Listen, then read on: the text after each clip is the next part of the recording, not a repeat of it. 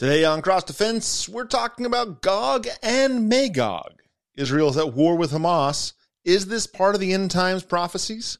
Well, only if Russia invades Israel, right? Millennialists would have you believe that Gog and Magog point us to the Ruskies.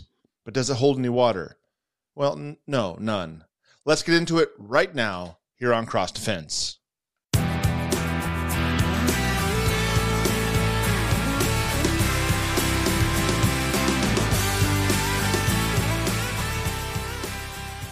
Commenting on one of my YouTube shorts pulled from a sermon video wherein I proclaim that you are not saved by the law, but by the gospel, Hazy Days says, "Shut up, bruh. No one cares about you. Just jump already. Stop wasting oxygen."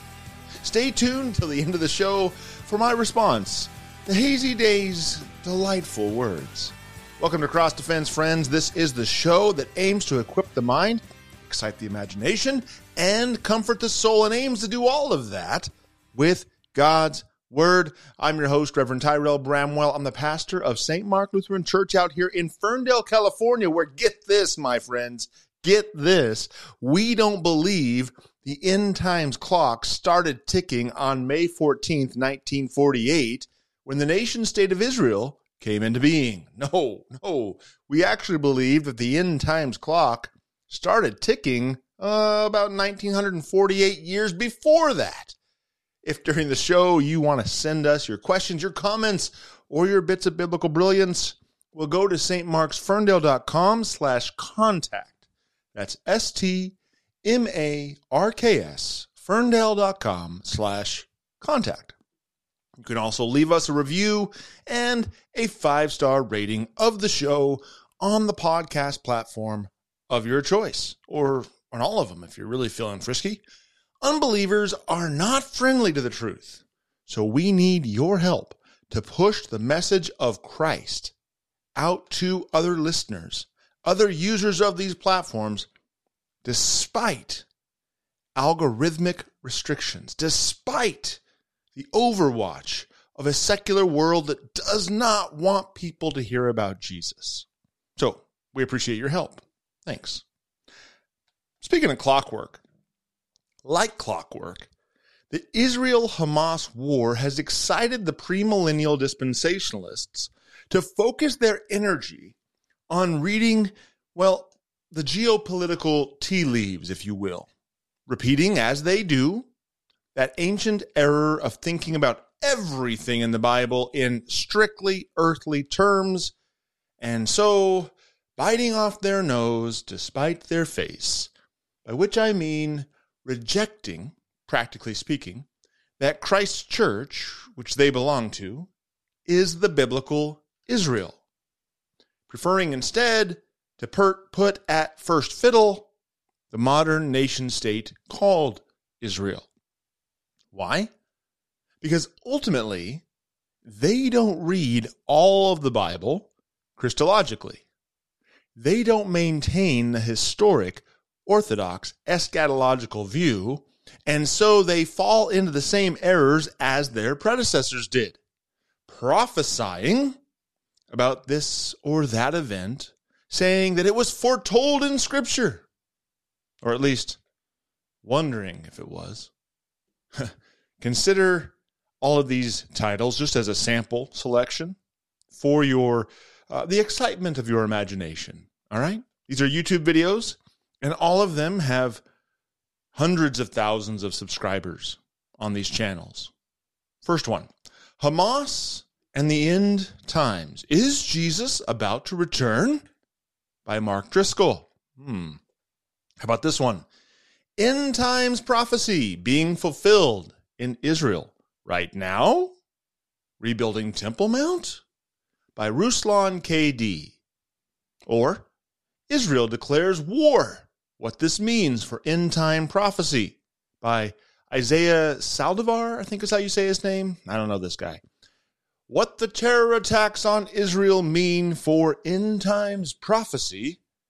By Greg Laurie. I'm sure you know of many, many more videos and content just like this. All of these channels, as I said, have hundreds of thousands of subscribers watching this kind of content. So it's a safe assumption that you might have watched one of these videos or one like them, or heard your friends and family members who've watched them talking about an interesting part of the end times intrigue. And that is Gog and Magog. If for no other reason, they're interesting because the words are weird. So, are you hearing this? How about Russia? Russia's going to eventually attack Israel. Do you know that? Do you know that? Really?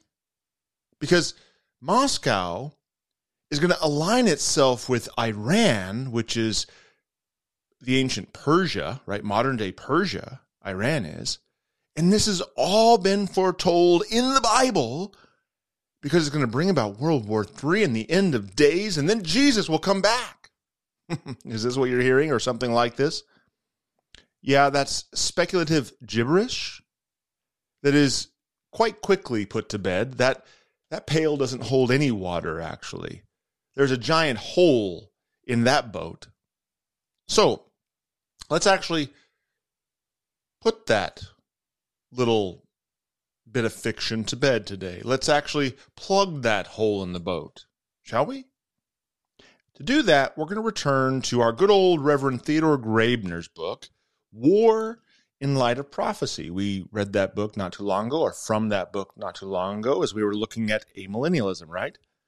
This is our faithful Lutheran pastor who refuted all the wayward millennialists back during World War I and World War II, when those guys, they didn't have YouTube videos to put out there, but they had all kinds of writings that were circulating, pamphlets and books, and they were spreading all the lies from the Schofield Bible, and they were just getting traction to spread this dispensational premillennialism and all this kind of garbage. And they saw the wars, World War I and II, as the fulfillment of end times prophecy. In the exact same way, the popular celebrity pastors of our day see the war between Israel and Hamas. Now, truth be told, as you know, as is true, war is, in general, part of end times prophecy. When we see wars and rumors of wars, these things are to make us think about the Lord's return. But we're specifically talking about this particular war, as they have always done throughout the past. They pick a certain war that triggers their mind, their imagination, not being rightly ruled by Scripture, and they start going down these fantasy aisles to see how far they can get in all of their speculation. Now, not too long ago, as I mentioned, we talked about different end times views, eschatological views, premillennialism, postmillennialism. We spent some time in Revelation 20. We learned from Reverend Graebner back then at that video that a literal interpretation of the 1,000 years, a millennium, isn't biblical and has some major inconsistencies. And we established that this is why we hold to an amillennial view. We did all that in about an hour. Was it as thorough as it could have been? Surely not. We can talk about it some more. But we got the basics out of the way. And we looked at 10 points that would help us stop and think about why millennialism in general, Chiliasm, of all different stripes, is erroneous and doesn't come from Scripture. So let's actually go to Revelation 20 again and start there for today. Starting at verse 7, we're going to read through 10. And when the 1,000 years are ended, Satan will be released from his prison and will come out to deceive the nations that are at the four corners of the earth, Gog and Magog, to gather them for battle. Their number is like the sand of the sea. And they marched up over the broad plain of the earth and surrounded the camp of the saints and the beloved city. But fire came down from heaven and consumed them. And the devil, who had deceived them, was thrown into the lake of fire and sulfur, where the beast and the false prophet were, and they will be tormented day and night forever and ever. Friends, you can take all of those voices stirring you up to think that this war involving the modern nation state of Israel and Hamas was foretold in Scripture. You can take all those voices that say that this is part of end times prophecy, specifically citing where this and that event are going to happen, and you can hit that one giant mute button on all of them. Just put them all on mute. The millennialists are getting all excited about this war because it allows them to rework their literalist date-setting schemes. They love doing this. They're all looking at May 14th, 1948 again, when the nation state of Israel came into being, and they all got their eschatological calculators out, and like little kids in 1992, they're having a whole bunch of fun playing number munchers in the computer lab in school. But it's nothing more than dispensational futility. That's it. Jewish chiliasm. Well, I suppose there's a little more to it than that, which is why so many people are ready to believe it. They want to believe it, actually, because it presents an extraordinary sort of excitement that we struggle to get from the ordinary reading of Scripture. And that we got to be honest about that. It is pretty exciting. The whole Left Behind series, the movies, the thought of the rapture, and the thought of all these different, the dispensations and the timelines and all the stuff that we're going to live through and all whatever. Yeah, it's exciting. Man's mythologies are often, usually, quite regularly, more exciting than God's word, because we're creating stories that appeal to our natural senses, our physical eyes, our desires in our fallen heart, rather than listening to the story that is made for the spiritual eyes, that is primed and ready for the spiritual ears. It's akin to G.K. Chesterton saying, "The most extraordinary thing in the world is an ordinary man and an ordinary woman and their ordinary children." It takes wisdom to see this truth, doesn't it?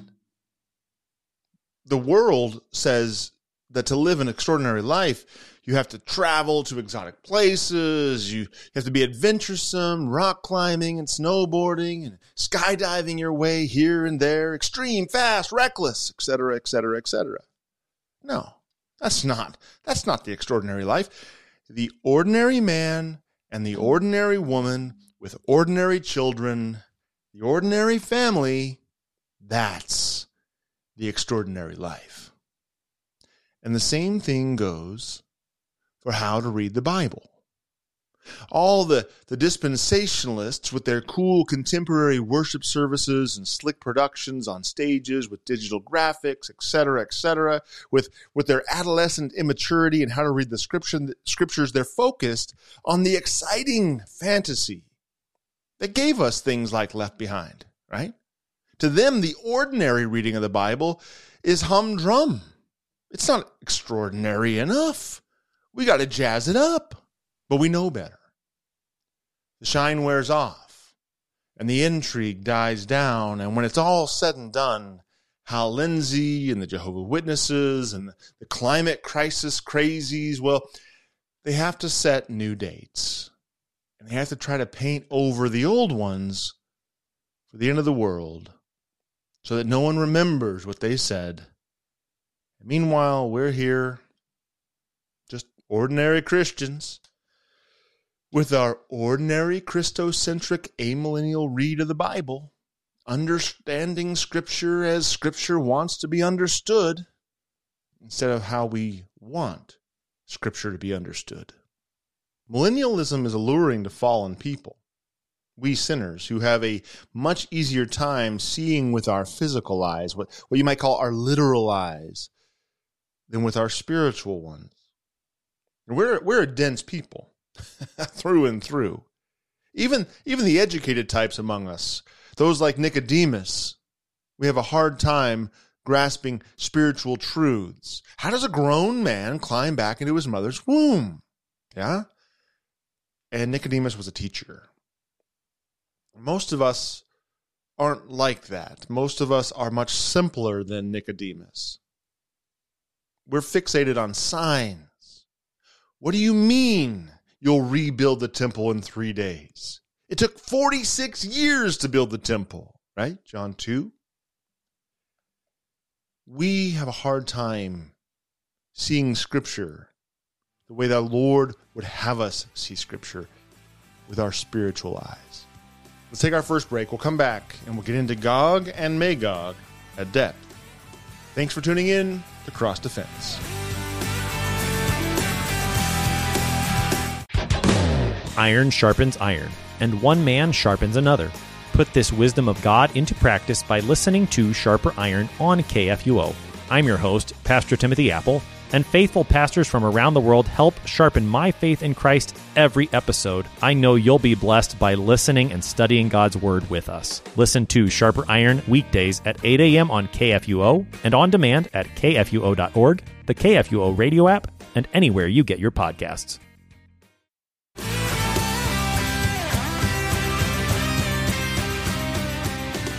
Greg Laurie here with some thoughts about what's happening in Israel. Listen, one of the signs of the end times is God said the Jewish people would be scattered and regathered in their land. That's happened. On May 14th, 1948, Israel became a nation, and the prophetic time clock began to tick. But then God also said in the last days that Israel would be attacked by a large force from her north identified as Magog. Now, is Magog Russia? Many scholars and prophecy experts believe it is. I happen to think it very well could be. Okay, so Gog and Magog. Ezekiel 38, 1-6 says, "The word of the Lord came to me. Son of man, set your face toward Gog, of the land of Magog, the chief prince of Meshech and Tubal, and prophesy against him, and say, Thus says the Lord God, Behold, I am against you, O Gog, chief prince of Meshech and Tubal, and I will turn you about and put hooks into your jaws, and I will bring you out. And all your army, horses and horsemen, all of them clothed in full armor, a great host, all of them with buckler and shield, wielding swords. Persia, Cush, and Put are with them, all of them, with shield and helmet. Gomer and all his hordes, Beth Togarmah, from the uttermost parts of the north, with all his hordes. Many peoples are with you." Reverend Graebner writes, "As for Gog and Magog, the identification again proposed with such assurance by the millennialists as the names of a great political combination, an alliance, we would say today, a political alliance, overwhelming the Jews in Palestine, involves us in a maze of contradictions and absurdities." Man, oh man, you know I love me some dead Lutheran theologians. They called spades spades. They didn't beat around bushes, whether they were evangelical or papistic. They didn't beat around bushes. I love me some dead Lutheran theologians. They were direct and they were loving, speaking the truth. Our millennialist friends are so fixed on connecting the Israel-Hamas war to end times prophecy because they take the eschatological prophecies about Israel to literally be about the nation-state of Israel that was formed after World War II. Whereas the rest of us understand that Israel is the Christian church. At least that's how the Bible describes Israel. Israel is God's chosen people, and those chosen people are those who believed in the coming of the Messiah before he came and still believe in him now that he has come. What is his name? Jesus, the Christ. Christianity, my friends, we are the new Israel. Not ethnically.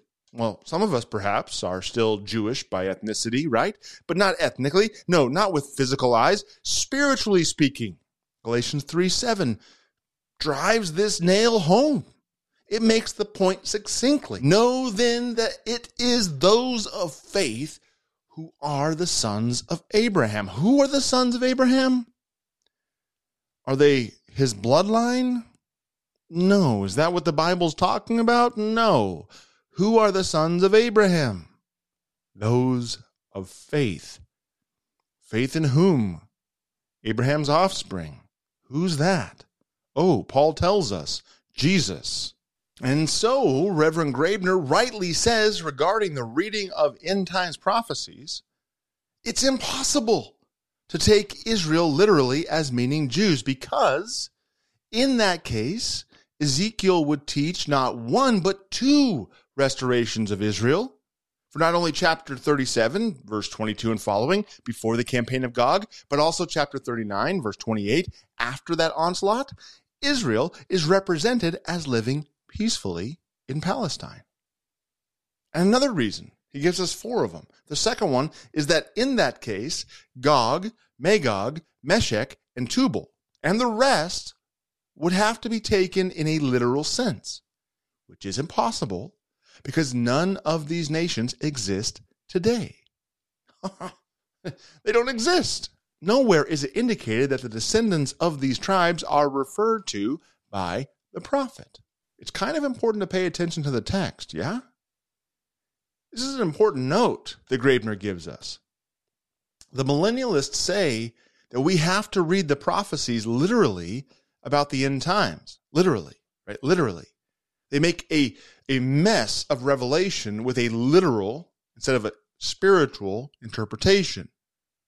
But a literal reading of the end times prophecies can't be maintained with any measure of consistency. It can't be done.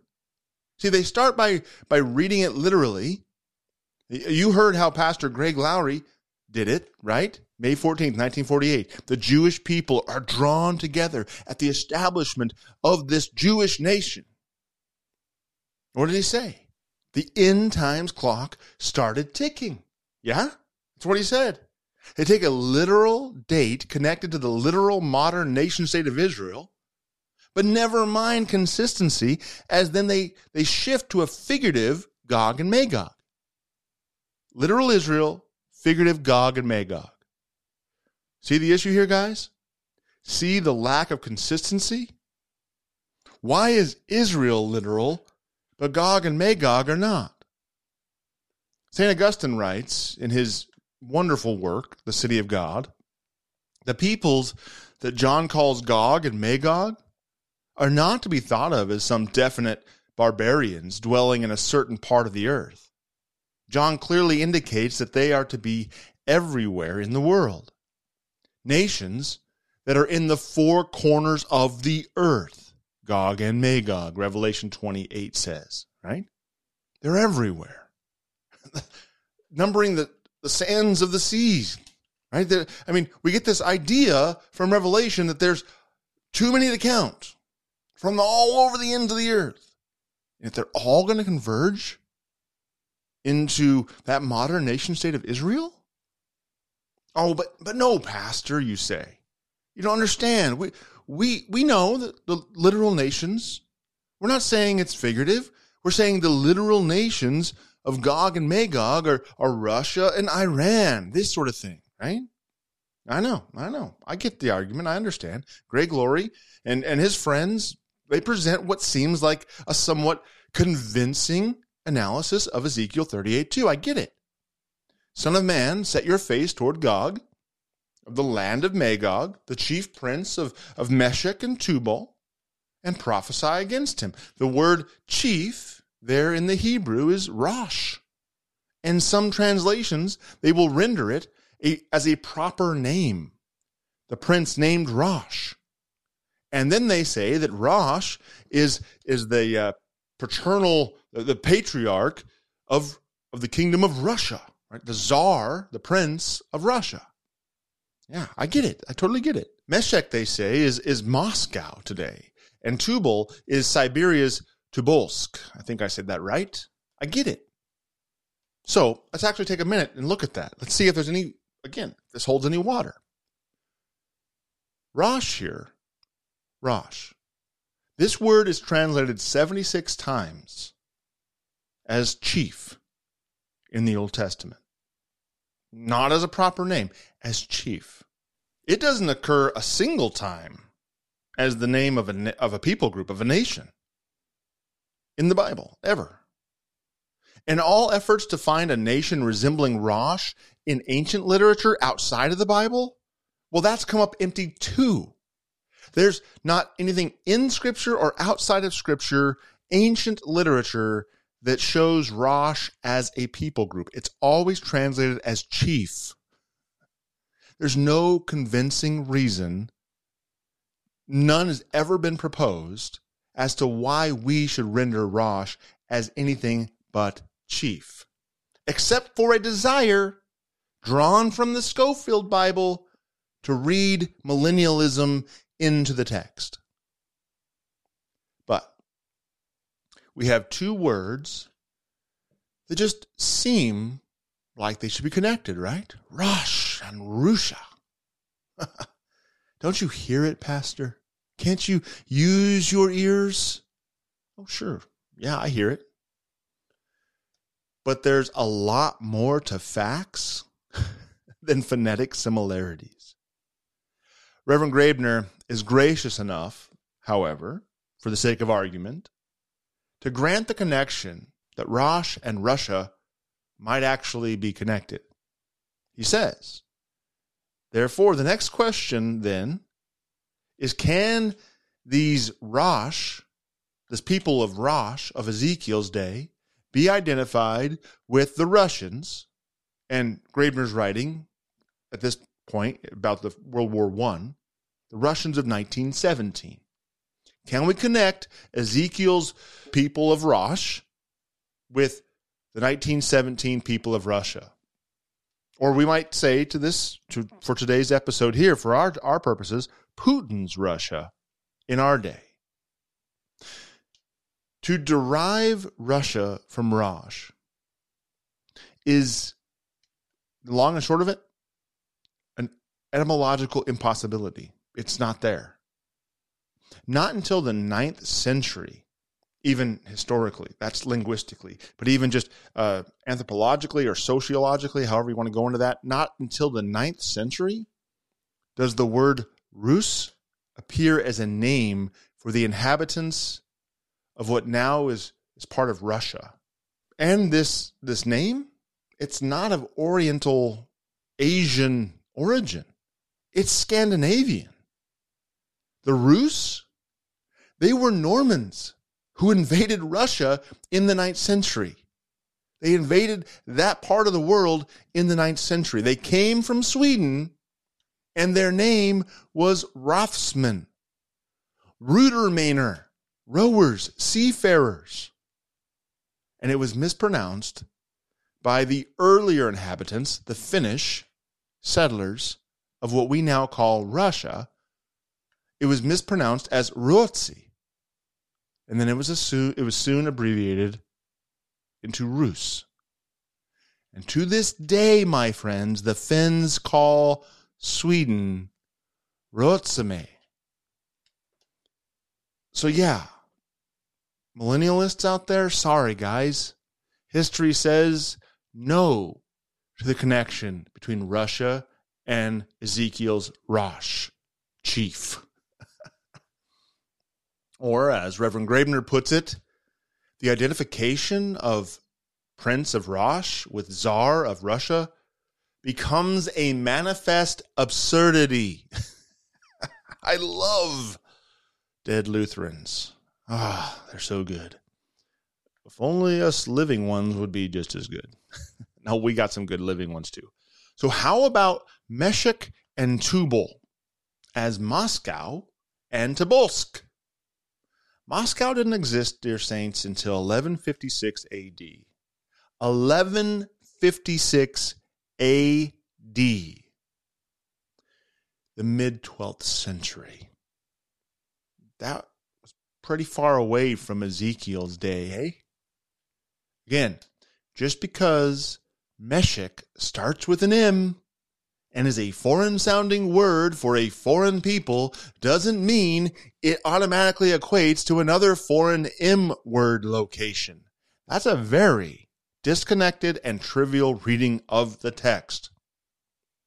As for Tobolsk in Siberia, it wasn't until about 2,000 years after Ezekiel's day, around the year 1577, that a Russian ever set foot in Siberia.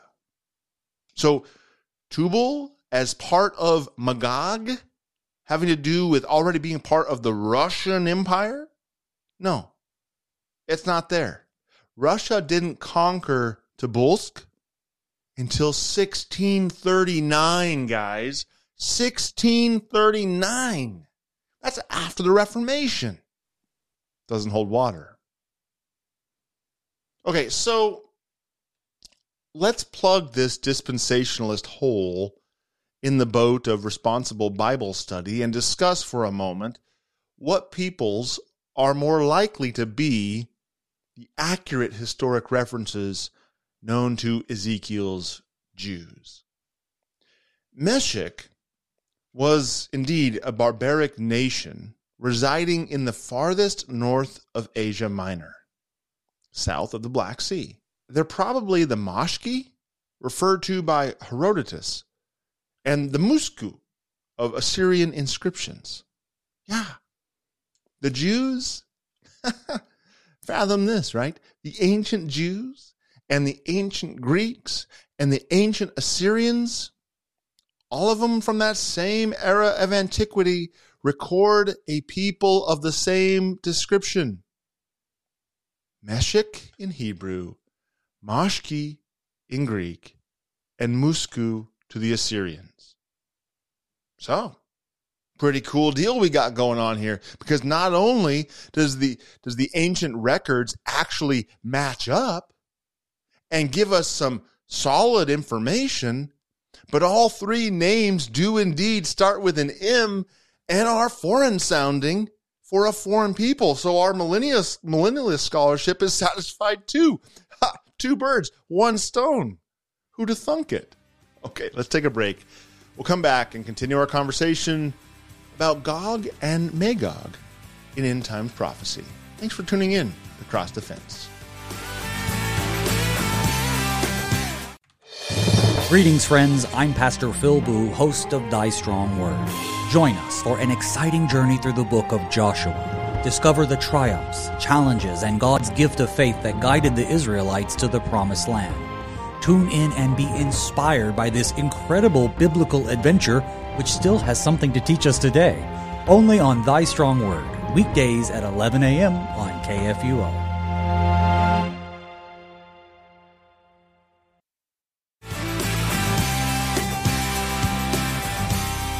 Welcome back to Cross Defense, my friends. As we come back to our conversation on Gog and Magog, we're looking at Tubal next. And instead of forcing Tubal into Tobolsk in Siberia, we see that it's actually the neighboring tribe of the Tiberini, called the Tabalu in Assyrian records.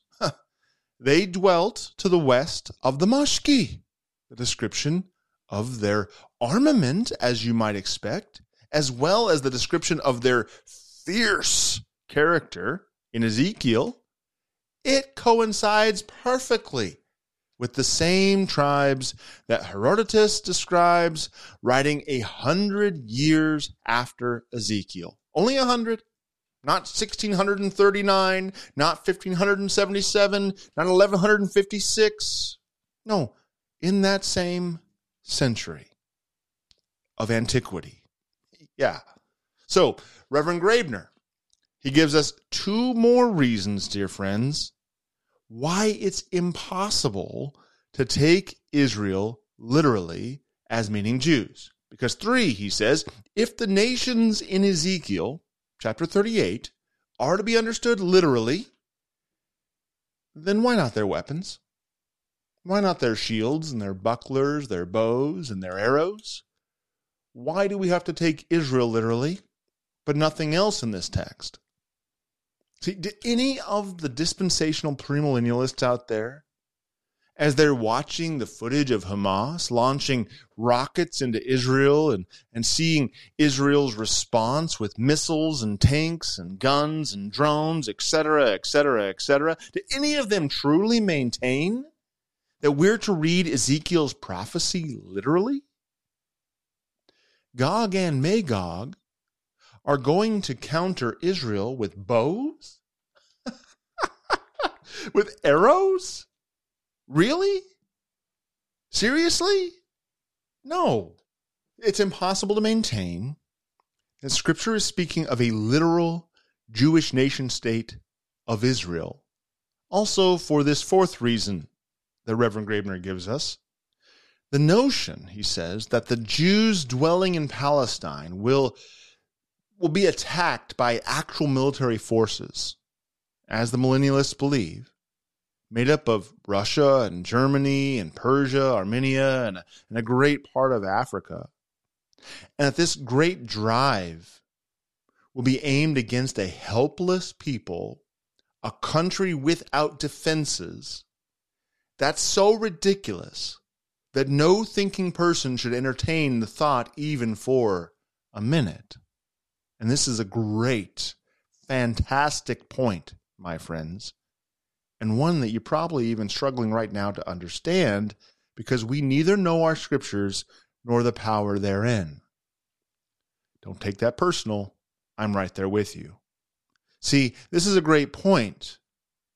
For this current round of chiliastic false prophecy, this current round of date setting and anticipation of the Israel-Hamas war and end times prophecy, it really misses something key when we look at Ezekiel 38, verses 10 and 11. Let's see what that says. This is what Ezekiel is saying to Gog. Thus says the Lord God, on that day, thoughts will come into your mind, and you will devise an evil scheme and say, I will go up against the land of unwalled villages. I will fall upon the quiet people who dwell securely, all of them dwelling without walls and having no bars or gates. Now, dear friends, we did indeed see the unleashing of an evil scheme. We can go that far. But was that evil scheme, was it against unwalled villages?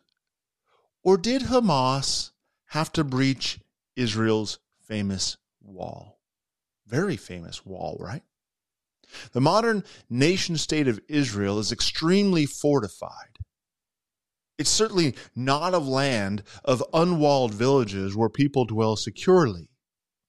It's never been that, not since its inception as a modern nation state in 1948. Never has it been a secure place to dwell. It's always been a powder keg because Jews ethnically and Arabs ethnically, Muslim by religion and Jewish by religion, are living side by side. They're, in fact, the only Jews in the entire region of the world. And so there's a lot of hostility. And there's a lot of religious overtones there, to be sure. So we can understand, we can be gracious toward the confusion here. But if we're going to focus in on how a war with Israel could lead to this invasion of Gog, we gotta walk ourselves through the scenario. Well, are we counting the beginning here with Hamas attacking Israel? Are we counting that as the beginning of this? When the evil scheme develops in their mind and they move in before Russia's brought in as an ally to the Hamas, to Iran and Lebanon and all that? Is that where the war begins? Because if it is, there was a wall and they had to breach it.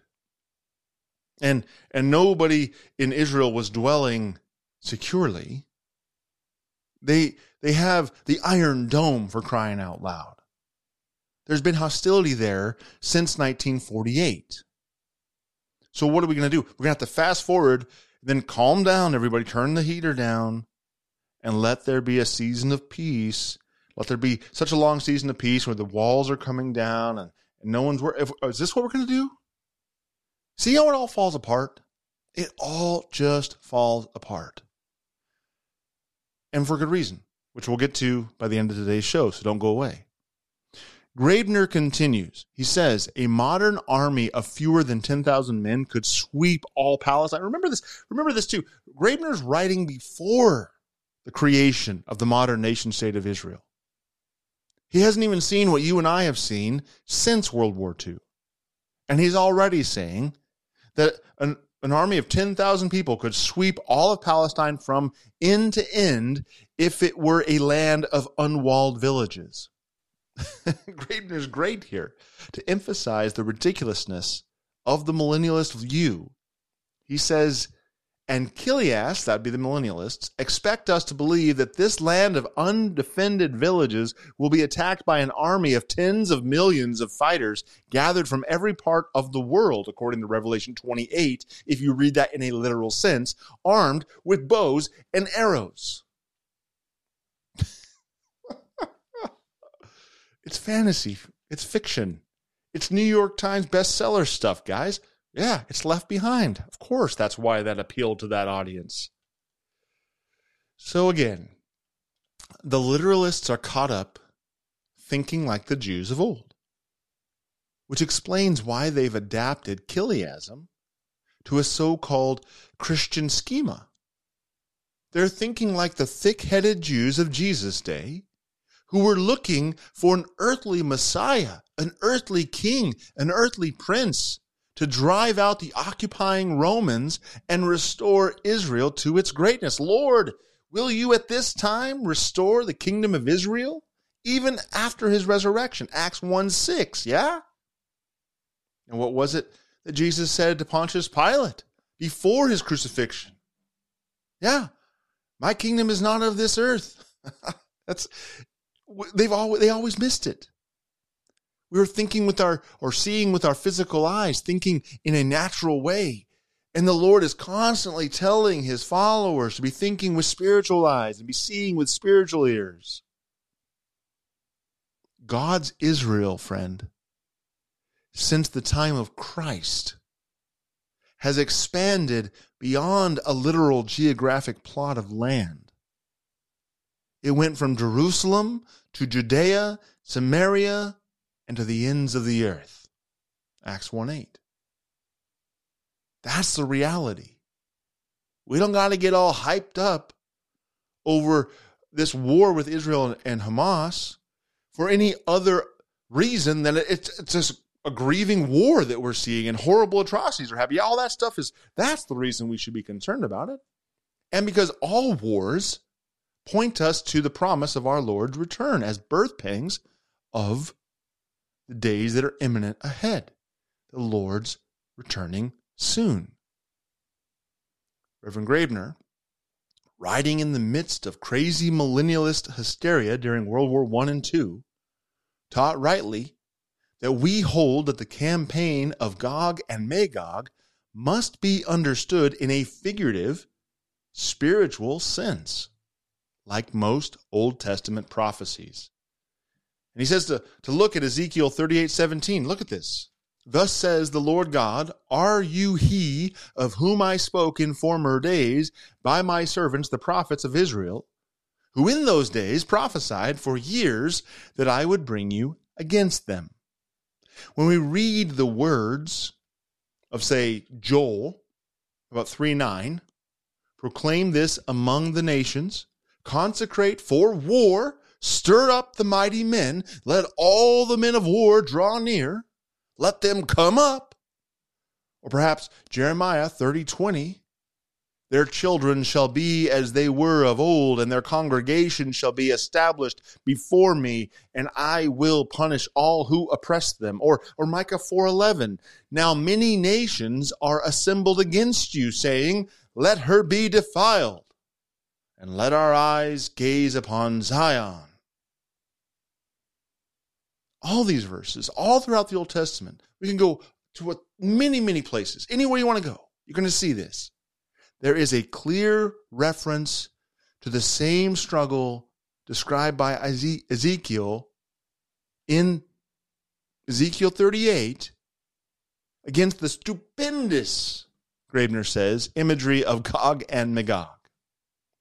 Especially from Revelation 20, it becomes clear that Gog and Magog are not a certain tribe or nation, but they stand for the hosts of evil, led by Satan, which assail the New Testament Israel from every side. In Ezekiel's day, the Scythians of the north and the east, they were a terror to the whole Oriental world. Herodotus reports an invasion of the Scythians, which spread destruction all through Western Asia, also through Palestine, somewhere around 630 BC. That is to say, within the memory of Ezekiel's hearers. Oh, and lest we forget, Josephus, that first century Jewish historian, says that Gog is to be connected to the Scythians. He says they're the Scythians. Reverend Graebner continues, to the Jews who first read Ezekiel's prophecy, all these dreadful hordes on the outer margin of the known world represented a symbol for nameless terror, fierce and merciless onslaught, destructive, barbaric power. Such were the attacks to be to which Israel in the last days, in the gospel age, our age, was to be exposed. Undoubtedly, Israel here stands for the Christian church, as it does so frequently all throughout prophecy. And that's not all, dear saints. The good Reverend Graebner continues to show us that the spiritual reading of Israel is common throughout the Old Testament. He says, nor must it appear strange that the names of the then existing tribes were used in a figurative meaning for the enemies of the church. Even so, the name of Edom, the ancient enemy of Israel, is used by Isaiah in chapters 34 and 63 as a symbol of the enemy of the world against the church. In the same sense, the prophet Joel employs the names of Edom and Egypt. As Judah, Israel, Jacob are used as symbols of the Christian church, so Edom and Egypt as symbols of the unbelieving mass of humanity. Why then should the fierce Scythian hordes in the gloomy and untraveled north and the savages of the southland not stand for the forces arrayed in the world against the church of God? It just makes so much sense.